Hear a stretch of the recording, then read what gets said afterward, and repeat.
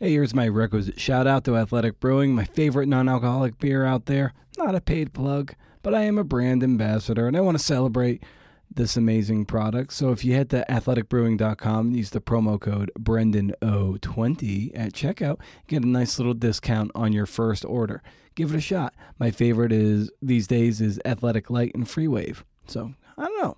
Give it a shot. Can't hurt. I mean, I just see it as the work. Like, how can you push yourself forward? You know, don't try to rest on what you've done. And I don't want to be a 1-book guy or a 2-book guy or a 3 essay guy. Like, I want to do this for a very long time at a high level if it's possible.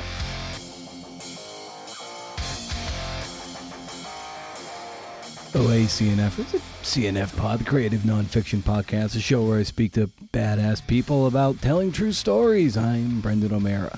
Good for me. This pod has been a couple years in the making. We've got Pulitzer Prize winner Mitchell S. Jackson on the show today for episode 364. He won the big prize for his feature on the murder of Ahmaud Arbery, 12 Minutes in a Life for Runner's World magazine. His first novel, The Residue Years, won a Whiting Award and the Ernest J. Gaines Prize for Literary Excellence and was a finalist for the Center for Fiction, Flaherty Dunnan First Novel Prize, and many others.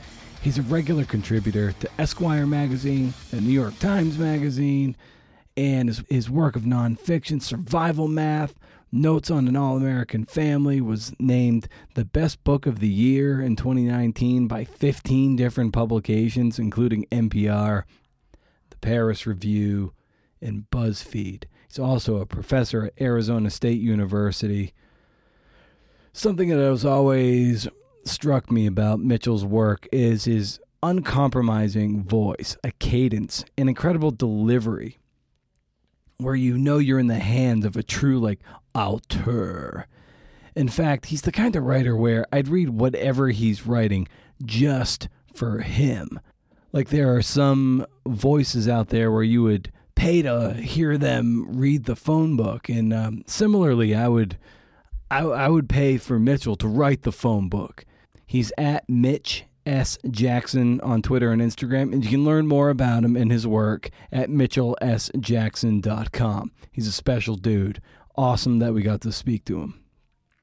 We're dropping the royal we now on the show. Make sure you're headed over to brendanomeara.com for show notes and to sign up for the Rage Against the Algorithm newsletter. It's now on Substack. Just click the lightning bolt on my website or visit rageagainstthealgorithm.substack.com. Still first of the month, no spam, still can't beat it. And if you dig the show, consider sharing it with your networks so we can grow the pie and get this CNFing thing into the brains of other CNFers who need the juice.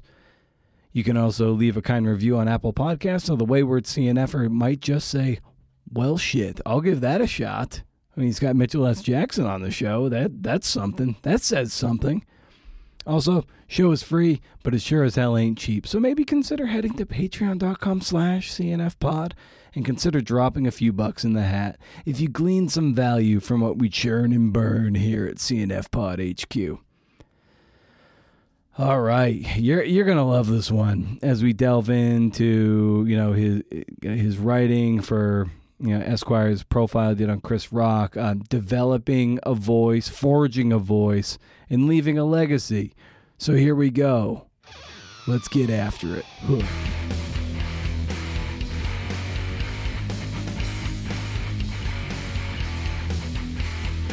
Now, I gotta say, where do you keep your Pulitzer Prize, man? Well, now I just got a new bookshelf, so it's sitting right here on the bookshelf. The physical, I don't know, it looks like a little diamond cube thing, and then the plaque is hanging on a wall in the hallway. That's amazing. Yeah, congrats on that. That's incredible. And when you look at it, what is the predominant feeling that you feel when you see it in passing, or even if you allow yourself a moment of introspection when you're looking at it? Yeah, I mean, I don't really look at it anymore, but what in the hallway, it's up with the some other awards on the wall and my degrees. And so it feels like it's telling a story about my career in a way it that is not just sitting here on the shelf. But I'm obviously proud of it. I mean, I think, it's one of those things that marks you for the rest of your life. And I don't. There are a few things that do that. So I'm thankful for that. Yeah, that's a great way of putting it. It's almost like but it's also it's a like an ongoing thing too. Like I'm sure, like even at you're someone in your 40s, so you're not satisfied, but you're leaving a trail and a body of work behind you that's like very. I imagine that's very validating as you push yourself forward into your newer and future ambitions. Yeah, definitely. That's exactly how I see it. I mean, there's a measure of satisfaction, but I mean, I've written so many things since 12 Minutes in a Life, nonfiction pieces at that. So it is, I mean, I just see it as the work. Like, how can you push yourself forward? Don't try to rest on what you've done. And I don't want to be a one book guy or a 2 book guy or a 3 essay guy. Like, I want to do this for a very long time at a high level if it's possible. Yeah, when I was listening to your interview with Evan Ratliff on Longform, and even recently reading your profile on Chris Rock, after like listening to that interview and then reading that profile, and then even just hearing what you just said now, I really got a sense that as you were profiling Chris Rock, I get the sense that in terms of putting out the work and not being satisfied and sitting on your laurels, that you probably saw a lot of yourself in Chris Rock. Am I right in reading into that? I would like to say I see a lot of, I don't know about a lot of it, but I respect his attention to craft. Yeah. And something he said, there were 2 things he said. I remember one of them in the interview. He said, he's like, comedian, performers, he said, you do this thing and it naturally puts you on a stage, which puts you above everyone else. But he said, the better the comedian, the lower the stage gets. And I thought that was a really keen way to think about yourself and fame and critical acclaim and just the craft of what you do, like bringing yourself down to a human level, right? Like seeing yourself inside of humanity, not above it or beyond it.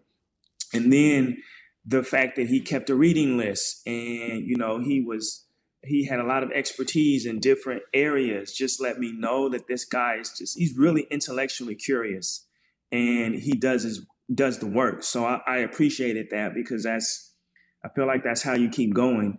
But I'll say though, I felt the most connected to Kendrick. And I don't know if you looked at that, but for me, because Kendrick and I came out of the same kind of world and had this like sense of artistic integrity and making something of the world that we came from, like I really, really felt a kindred spirit to him and his partner Dave. Yeah, the about the Rock quote about the stage, like I had plucked that out. The better the performance, the lower the stage gets. Yeah, and I love that in essence because the principle behind that, it doesn't matter if you're a comedian on stage, a musical performer on stage, or a writer writing books. The best things resonate when the stage gets lower and you're more among your audience and relating to them in universal and very concrete ways. So like that strikes me as something that as like kind of a North Star for you, I imagine, as you're processing your essays and your books. Absolutely. I mean, the reason why that quote resonated with me so much is because when I was studying with Gordon Lish, one of his edicts was never put yourself above the other on the page. And he said, if you can find fault in another person on the page, then you have to also be able to find fault in yourself, or if it was fiction, which we were talking about then, in the protagonist. And so I really live by that. Like, even if you read 12 Minutes in a Life, there's a moment which, I was really trying to defend Ahmaud and his mistakes that he had made, or quote mistakes, because they were talking about him being arrested. And so there's a moment in the piece where I say, Ahmaud got arrested and had a gun and got probation. And I got arrested and had a gun and drugs and went to prison, and I'm here writing and Ahmaud is dead. And so that was me. It's not lowering myself, but like seeing how our lives are on par with each other. Yeah, that takes a real delicate hand to do that, and to do that effectively, where you're not inserting yourself into the story as a means to, even though you're trying to relate and say you're not above them, it's also doing it in a way that I think is more respectful of the source at hand. Like there's a purpose behind it, I guess is what I'm saying. Yeah, definitely. Yeah. I mean, you can't do that with everyone. But I think the beauty of being in this space, I mean, one thing about the Pulitzer is I don't have to write about anybody I don't want to now.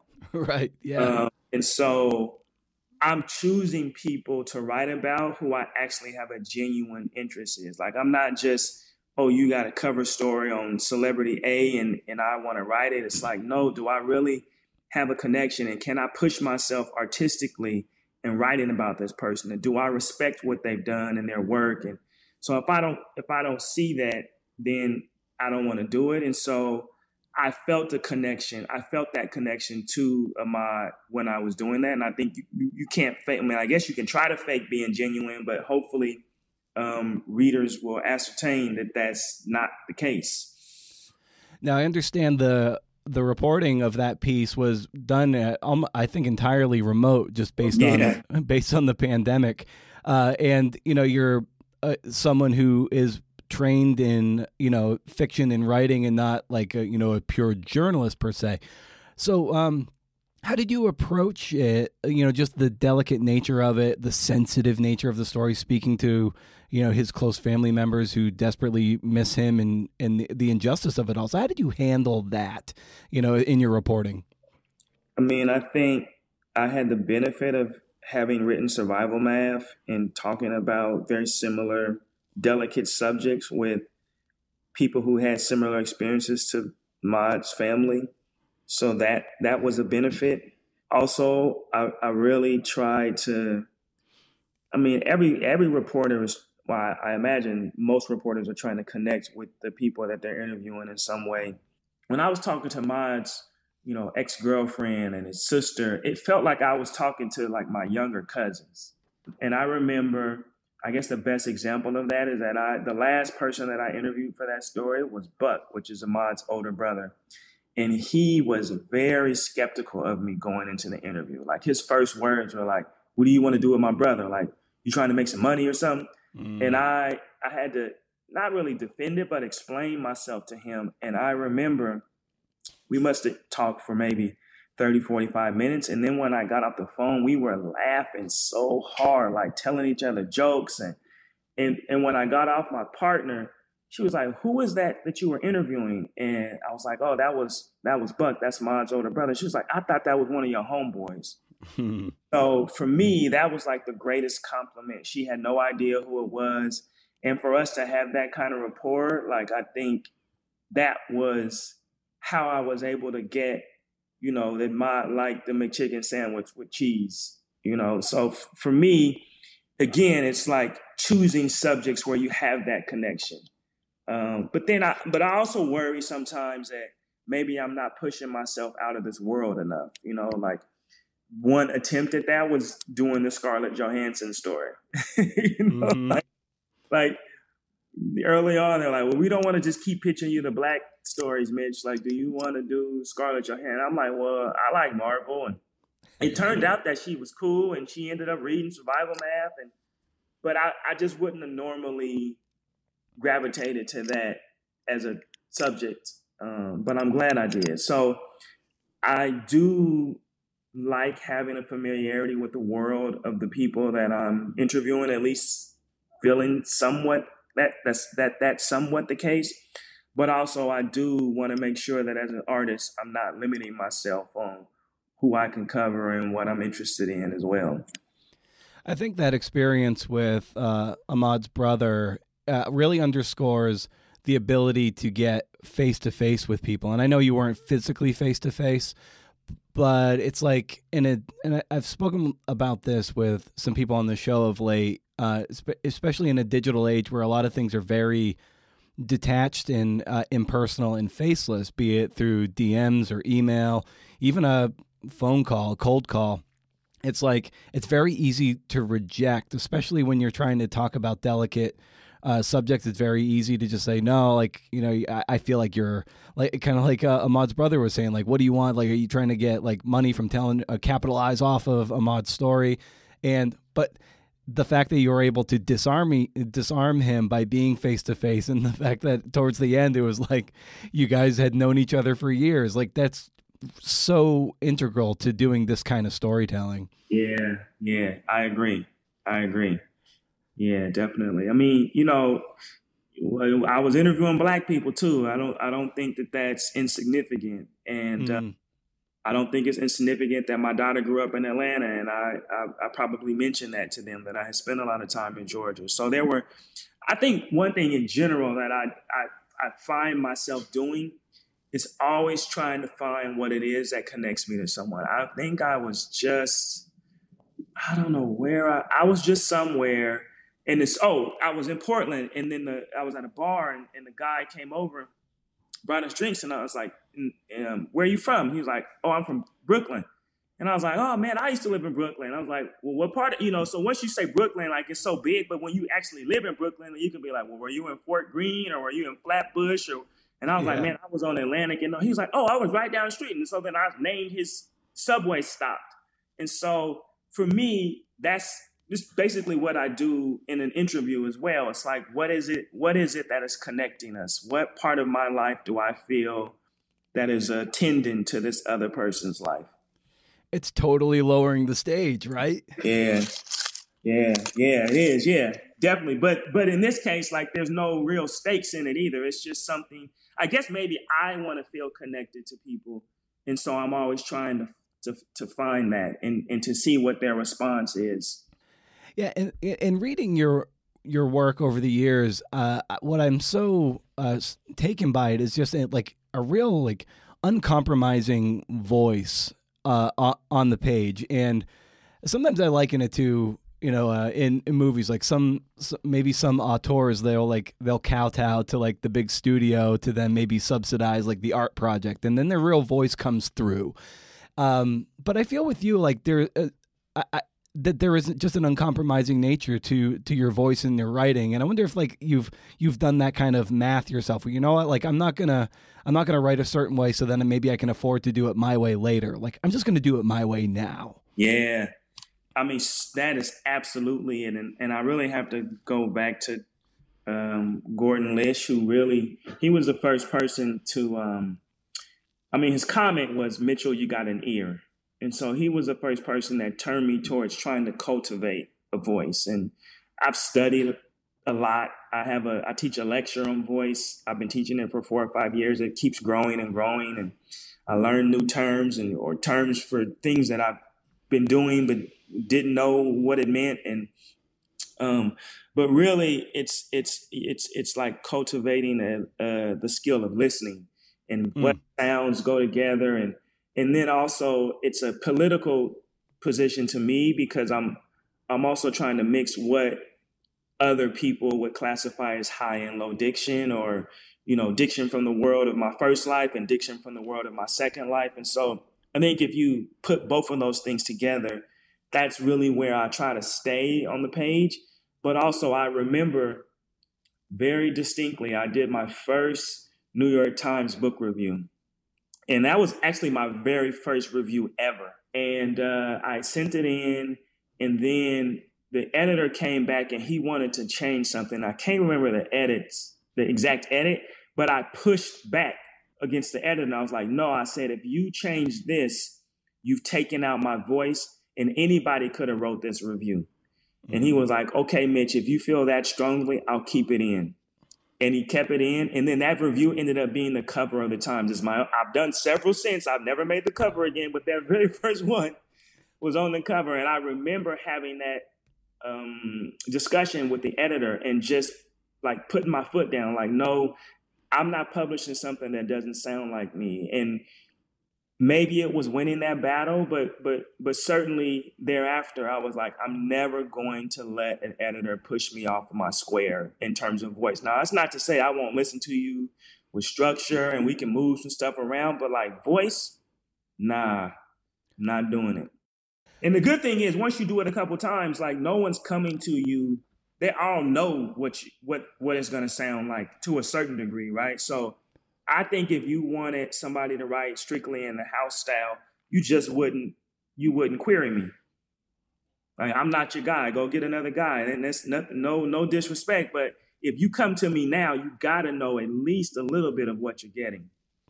And, you brought up Gordon Lish a couple times, and, you wrote a wonderful essay about rejection for Tin Houses. Goes way back to 2015. Yeah. And you spoke about it on long form with Evan Ratliff a couple years ago too. And it was, well, maybe before we talk about sort of the, spoiler alert, kind of like the harsh breakup of it all, the callousness of that. But maybe you can just speak to, you already said like he told you had an ear, which I imagine put a lot of some fuel in your tank. So like, how did he help you start to cultivate, who you ultimately would become as a writer? So 3 things I would say. One of them is once he said I had an ear, then it was me paying attention to the acoustics of the sentences, but also not just paying attention to them, but letting them guide me in how I was constructing them. So it's one thing to like hear a thing. It's another thing to say that, oh, what I'm hearing is actually the logic for how I should compose this. So that was one thing. The other thing was being really meticulous in what he saw. So he would literally sit down with us, or me at least, and go through something, a whole story, sentence by sentence. Like some people will read it and they'll give you some feedback, but like to go through a story sentence by sentence and say, why is this here? Why is it this way? Why didn't you choose this? Can you think of another way to say this? For me, that was really, really influential. And it also made me grateful for someone who was willing to spend that kind of time with me. And then the third thing, which you can never undervalue, is just encouragement. Like him calling me at night and leaving me voice messages telling me I could be great. Like I still have some of those voice messages. And so I had never had anyone before that tell me that they thought I could be great at something. Not in my whole life. Like, good, yeah, I think you'd be a good basketball player. I think you're a good student. Gordon Lish was the first person that said, I think you can be great. Now, he also said, you got to stick with me in order to get there, but whatever, that was beside the point. He told me I could be great, and that was, I don't think you can discount that type of, encouragement. Yeah, and I watched this micro documentary done by I think some sort of a grad student about Gordon Lish and his relationship or lack thereof in the end with Raymond Carver, and how he edited with a butcher knife and just totally just reduced so much of Carter's prose down to the bare bones, so much so where it was like, was it really Carver or was it Lish as like a ventriloquist? And it was very interesting. And I wonder, like, for you, like before you started working with him, like how aware were you of, just of his relationship to writers by the time you guys intersected? Oh, I was supremely aware of it. I'm from Portland, and one of Lish's very first students is a guy named Tom Spanbauer, who basically was teaching a Lish-like class for 30 years or 40 years in Portland. And probably his most prominent student is Chuck Palahniuk. So he wrote Fight Club in that workshop, but then also Lydia Yuknovich is there, Margaret Malone. There's a lot of, basically any writer out of Portland at some point came through Tom Spanbauer's class. And so I was familiar with some of the philosophies of Lish before I ever met him. So I went to New York kind of knowing who he was, but he had retired, and I probably had been retired for like a decade while I was in New York. When he came back and I saw that the Center for Fiction was going to have a summer class with him, I started kind of revisiting, well, who were the writers that he worked with? And one particular thing that struck me was I couldn't find a writer of color that Lish had worked with really explicitly. And so I thought, man, like, what if I can take what he's given all of these other white writers, essentially, and they weren't all white, but what if I could take what he'd given them and I could filter it through this experience and this kind of, I had like a burgeoning sense of the kind of voice I wanted, but I didn't really have it. And so for me, that was the goal going in. Like, I'm going to take everything that he gave these other people, but I'm going to filter it through something that has never been filtered through before. And that's this kind of experience. And that burgeoning sense of voice, a lot of times that can take just years and years and years to forge. And, for you, where did that assuredness come from, that you felt like you really locked into something wholly unique and wholly you? Turning point, my first year at New York University in the MFA program, probably my first semester, I had a woman named Paul Marshall, a great writer, one of the Black Arts, I don't know if she's Black Arts Movement, she might be before Black Arts Movement, wrote several groundbreaking books. And she taught a short fiction class, and she assigned John Edgar Wideman's short story, Weight. And the story starts, my mother's a weightlifter, you know what I mean? And then it goes on from there, and it is, it reads as if it were spoken, and it read as if one of my uncles were telling the story.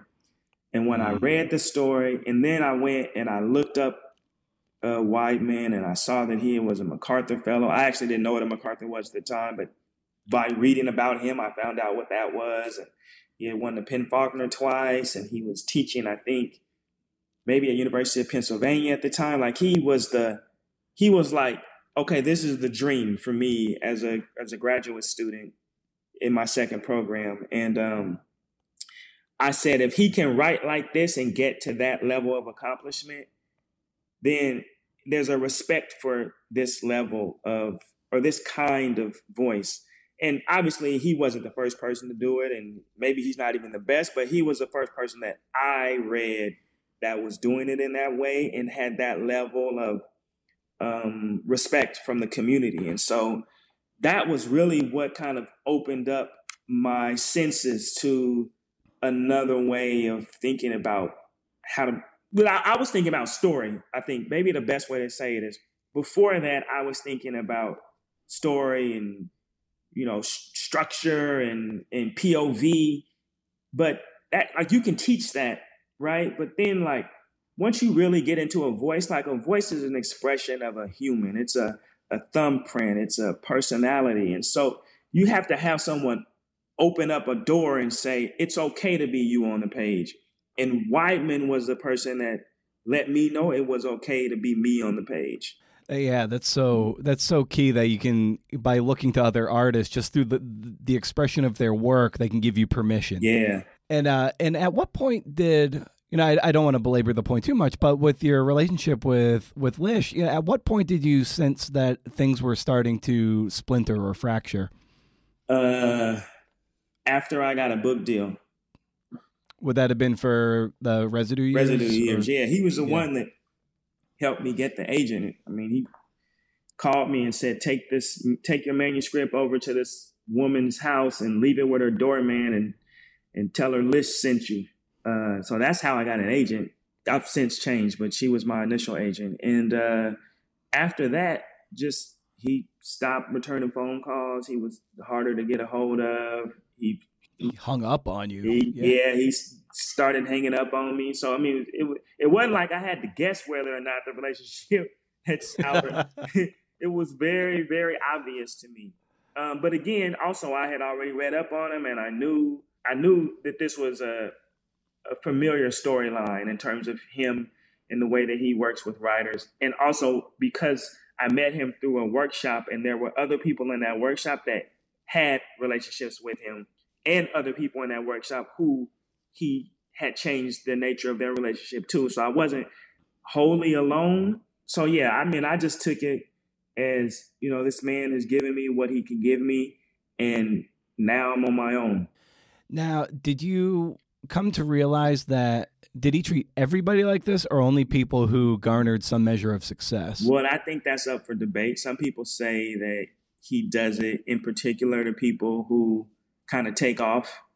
And I think, one way, that's one way to look at it. The other way to look at it is, well, I gave you what I can give you. And if you demonstrate that you got it, then it's time for me to move on, or it's time for you to figure out another way to evolve. So I don't want to malign him too much. I'm very, very thankful for him. I'm absolutely certain I would not be, whatever this position is, it certainly wouldn't exist without Lish. I didn't meet him until I was, let's say, 4 years out of my second MFA program. So it wasn't like I hadn't had professors before him and mentors before him. So, I mean, I really have to be, I have nothing but gratitude for him and, tough love, if that's what you're going to call it. But he gave me something that keeps giving. I go back, I reread his notes. I even asked the people who were in the workshop with me for their notes. So I have compiled a huge, Google Word doc of all of our notes together. So that's how much I respect what he's done. And, everybody got their own personal issues, but I mean, he made a lot of people into something I don't think they could have been without him. And that's Carver included. How has your relationship to mentorship changed as a result of the dynamic that you had with Gordon? Because I imagine people at this point are starting to knock on your door, like, yeah. Mitchell, can you give me some of the sauce? Yeah, I mean, I think it's not I don't have any mentorship relationship that is to the degree that I had with Gordon, or even to the degree that I have. Maybe it's more aligned with my relationship with John Edgar Whiteman now. But the thing about Gordon is he was actually a sage.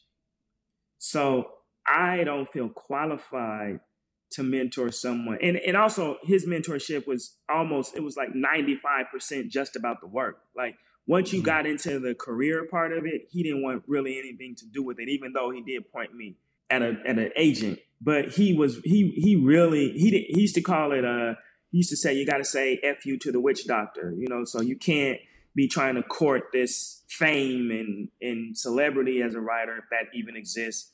It's really about putting in the work and the art. And so in that, you need such a foundation of reading and thinking and experience that I don't feel that I'm in that place to give that to another person. Now, it's not to say that I won't tell you what I think about your work, or, I'll give you what I have, but I don't have the experience or the expertise to give in the way that Gordon did.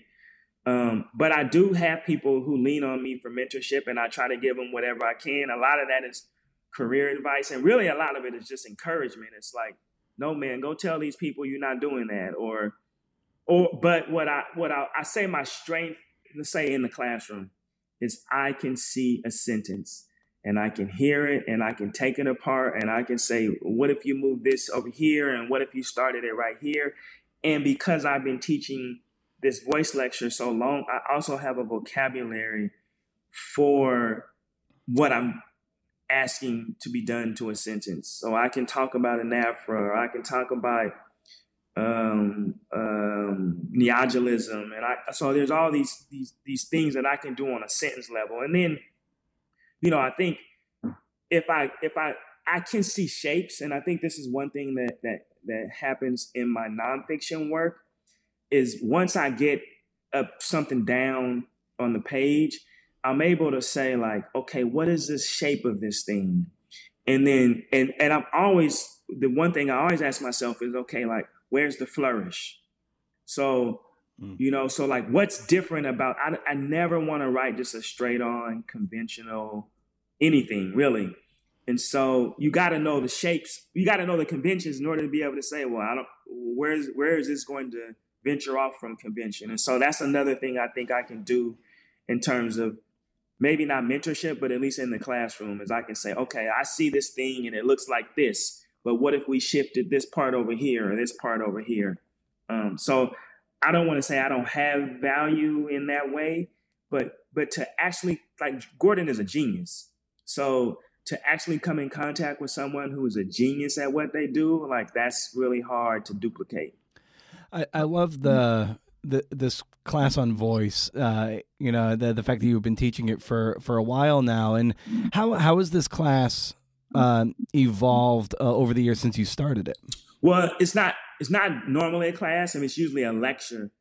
And so say the lecture started at, well, first of all, I talk about what voice is. So I spent a few pages in the lecture, like, what is voice? Where does it come from? Why is it, to me, especially important that people of color or marginalized groups maintain their sense of voice and their connection to it? So we do that, and then I read a bunch of different quotes on voice. And then I call it a toolbox. I'm like, you can pull from these. And so the quotes used to be, say, a page. Now the quotes are 4 pages. And the toolbox used to be, say, maybe 20 different things in there. Now they're 50. So it just keeps growing and growing, and I'll keep reading and I'll say, oh, what is that thing that they're doing? And then I used to have examples. So the examples maybe were, say, 8 to 10 examples in the beginning. And now it's probably 25 of them where I have, like, excerpts, paragraphs. And then we go through and we break them down and say, okay, right here, they're using this. And right here, they're using this. And the effect of it is this. And so, once they have that toolkit, because, I can do a lot of things almost by accident on the page. But then it's harder to replicate if you don't know that you did it, or you don't have a name for it, or you don't understand the principle behind it. And so for me, it's like giving people a language and a perception of things that they might already be doing, but also things that they haven't yet thought about. And most of it is really just poetics, right? It's like you got to learn prose in the same way that a great poet knows form and knows all the little tricks inside of writing a good poem. Yeah, I imagine that in your lecture that you run across a lot of students who might have had that little spark or that voice sort of scrubbed out from their identity. And you probably have to encourage them to be like, find out, you need to sort of regrow your voice from scratch after having it erased for a while. Is that something you run into? I think so. But it's also like when I say voice. So one of the things in the lecture part of it is I'm like, voice is always craft. Like it's always a composition. So some people can say like, oh, I have a natural voice. Well, I don't actually believe that. I think for me, even it's not natural, right? It's not the way that I talk. And it's not necessarily just the things that I've read. It's like picking and choosing what are these things. Like I keep a long list on my phone of regular vocabulary, phrases, vernacular, and it's all separate, right? So like one of the reasons I like going home is because I'm awash in a lot of times vernacular from my past. And I'll even willfully go and sit with people who I know are going to speak in this way just because, oh, I forgot about that, or I forgot we used to say it that way, so I need that as much as I need to be reading Toni Morrison for me. And so I think to push students away from this idea that you find a voice, no, you make a voice. And I think that's maybe the main thing is like, no, you get all these tools and then you forge the voice that you want. And if it's working well, then it's also an expression of your personality, right? Like you're a vibrant person, how does that play out on the page? Is that the sentence length? Is that the way that you're using analogy or metaphor or whatever it is? So I do think ultimately it has to feel natural, but I think it's also like, man, you really got to know piece by piece what it is that is making this thing. Yeah, and I understand that when you moved to New York, given that you felt that you had to essentially play a lot of catch up in terms of your reading, and you didn't have a TV, you're like, you're going to immerse yourself in a lot of books, and that's how a voice is cultivated also, Yeah. and learning form and learning what you can do, what you can't, not what you can't do, but you're just like, you learn the conventions of whatever it is you might be Yeah. tackling. So is that something too that you impress upon people, that as you were just saying a moment ago, that, a voice is made? It's like, what you got to really do, guys? You gotta be obsessed with reading, and you got to read with intention. Yeah. I mean, I think most of the people that I encounter are more readers than I am. Like if Mhm. you spent money to be in an MFA program, it's very likely you're a lifelong reader. I think I was an anomaly that I Yeah. wasn't a lifelong reader. So you already have. Now you might be reading in genre, like you might have just grown up reading a bunch of suspense thrillers, but I think they have that. I I do think though it's different to learn to read as a writer. So, if you read romance, right? Like you're reading for plot mostly. You might be reading for some whatever character development they have, but I think that's, and also I don't know how many romance writers are really really pushing on sentences. So, I feel Yeah. like it's not just reading and reading and reading, it's like reading the right stuff. Also, when you said you got to know what you can do, I think you also do need to know that. Like I remember reading Jesus' Son, which, is a cult classic in MFA programs. And I could not in a zillion years come up with the metaphors and the leaps of imagination that Dennis Johnson came up with. Now, I don't know if that was drugs or post drugs or Mhm. what, like, I just couldn't do it. And so I also had to recognize I can't do that. Like I'll read someone else and I'm like, they just have a gift that I can't manifest. But also, I think you have to work at it long enough to know what your strengths are. And I forgot, Lish used to say that a lot. He was like, people always talk about work on your weaknesses. He said, you also got to keep track of your strengths. And so I think part of what I want to do in the classroom too is help people figure out what their strengths are and how do they amplify them. Yeah, that's a great point too. Is like, yeah, you do have strengths and weaknesses, and you don't want to necessarily level up all your weaknesses at the absence of focusing on your Yeah. strengths. So for you, what would you identify as, strength and weaknesses, and how you balance leveling up the weaknesses without abandoning what makes you strong? Yeah. I mean, the strength is in the voice. The strength, I think, also is in the clarity of thinking. Like, if you give me the information, I think I have a POV inside of it usually, and I can come to some, I don't want to say conclusions because I don't think you should necessarily be coming to conclusions, but I can come to some reasonable judgments, or even some questions about any subject. Well, unless we're talking like physics, then I'm out of my depth. Um, but so the weakness is just in the reading for me. It's like, what do you read? How much do I go back and catch the classics that I missed versus how much am I reading contemporary work? How much do I need to read into a subject to write about it? So I spend a lot of my time, when I was writing on Kendrick, you would think like, oh, I've been listening to Kendrick, since he came out, and so much. I mean, documentaries and videos and every single profile and breakdowns of the albums and the history of hip hop. Like there's so much reading that goes into that. Same thing with Chris Rock. Like, I mean, I studied all the famous black comedians and what was the genesis of black comedy in America. Like, so things that I wouldn't normally be reading, I have to read because now I've taken on this subject. So for me, but what I don't have is like every Shakespeare play committed to memory. What I don't have is, all the Greek mythology right at hand so I can draw from all the metaphors. So for me, it's like finding a space where I can do the work that I need to do in that kind of research, and then also cultivating a space to, like, I don't want to say catch up, but to steep myself in classic literature. Because I feel like if I have the same access or facility with the work, I can make whatever I want to make.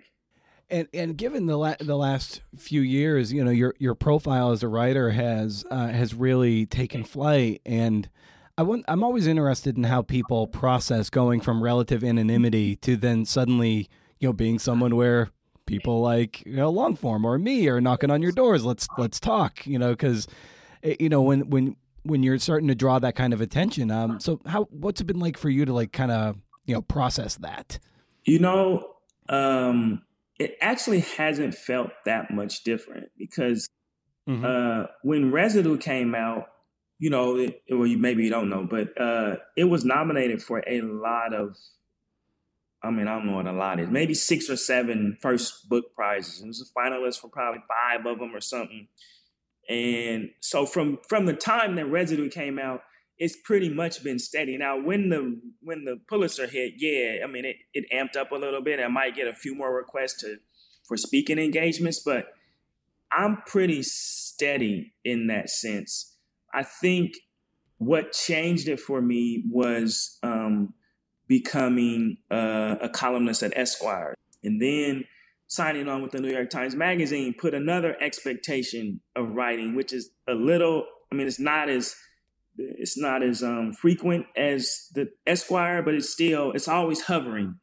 So now I think for me, there's always at least 4 deadlines, right? I'm on a novel deadline with FSG. I'm on a deadline with the New York Times Magazine. I'm on a deadline or 2 with Esquire.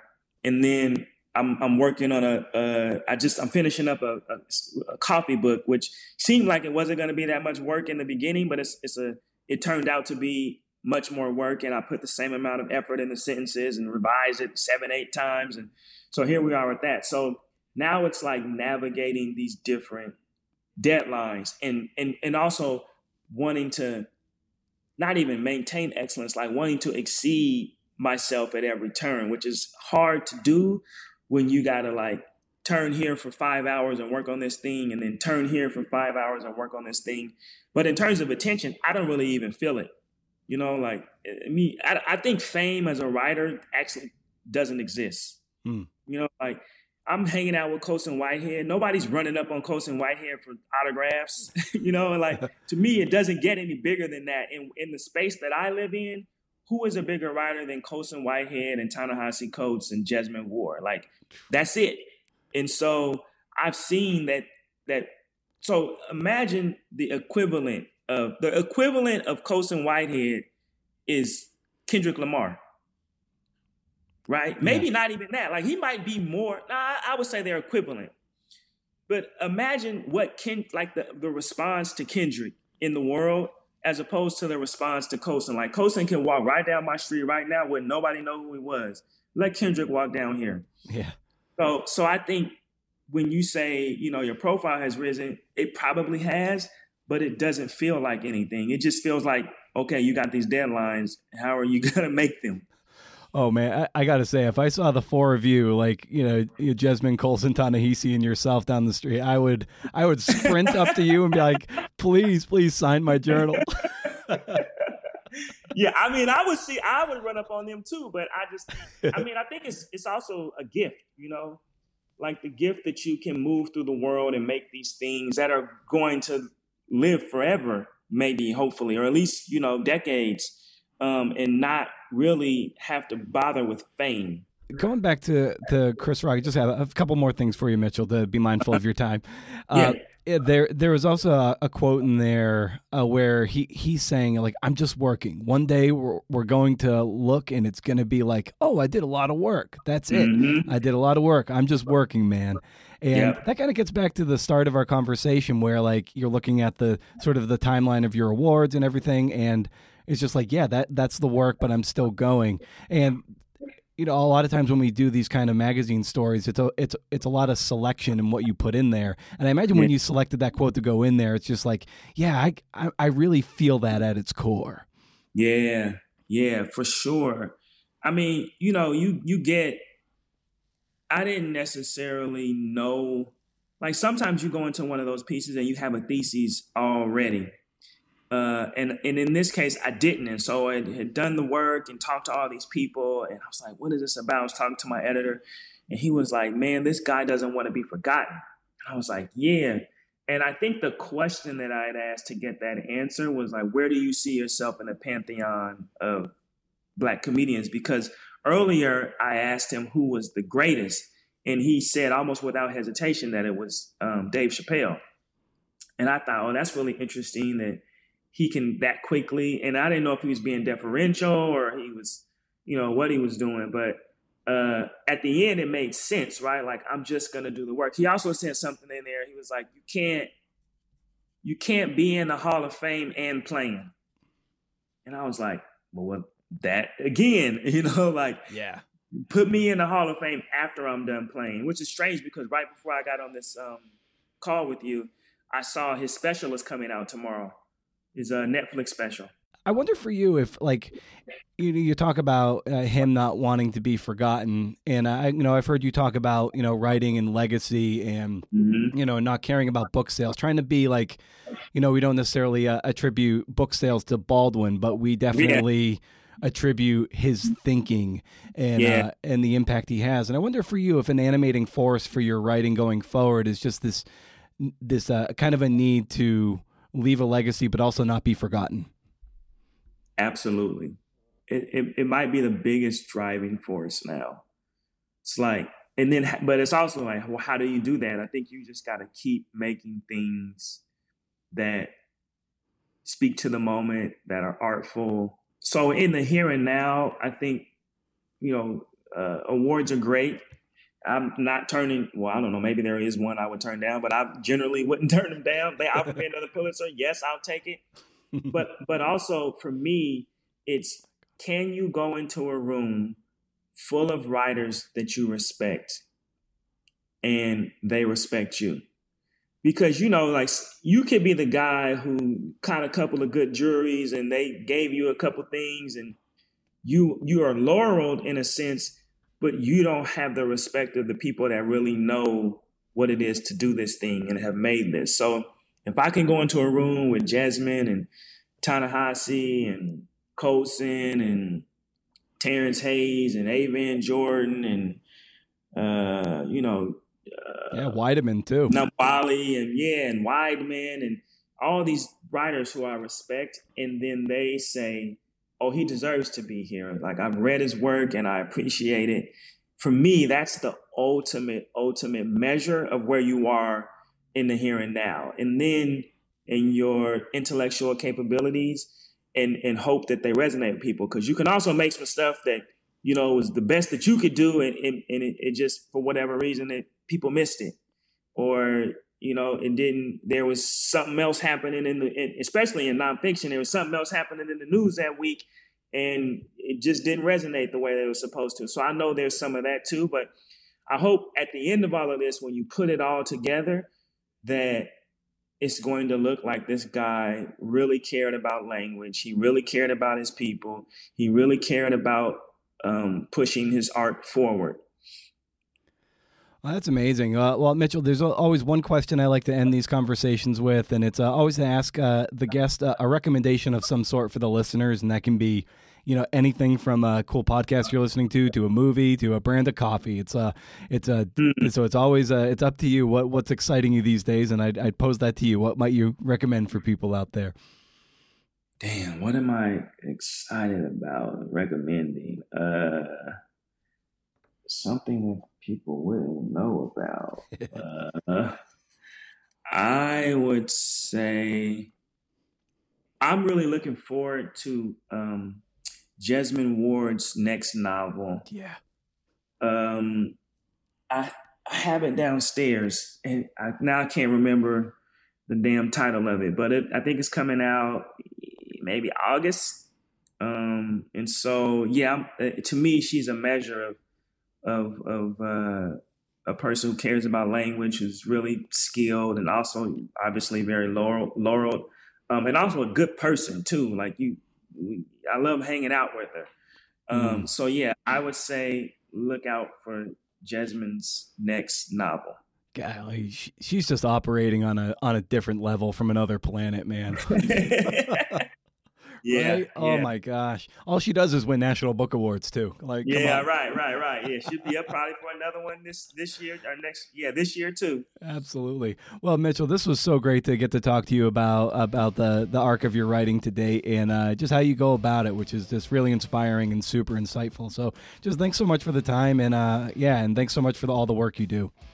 Okay, I appreciate you, man. Thank you. Hey, thanks for listening, CNFers, and thanks to Mitchell for coming on the show. Brilliant, right? The Jesmyn Ward book he referenced that's coming out in October 2023 is Let Us Descend. So you might as well just chalk that up to another National Book Award, because that's all Jesmyn Ward does. That's all she does, is win National Book Awards. Deservedly so. If you like this conversation as much as I did, and I did, consider sharing it and tagging me in the show at CNFPod on Twitter or at Creative Nonfiction Podcast on Instagram. The show will only grow because of you. As you know, I'm something of a nobody, so it's the validation of your endorsements that makes the needle move.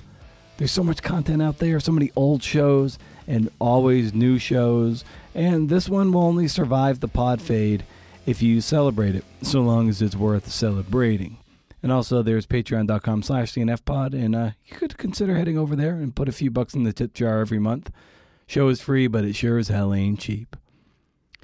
I don't have much to say by way of a parting shot this week. I've been a bit unmoored of late. I feel very disconnected from the show here, kind of like it's on autopilot, like I'm going through the motions, and I think that's true to some extent because I'm preoccupied in other ways.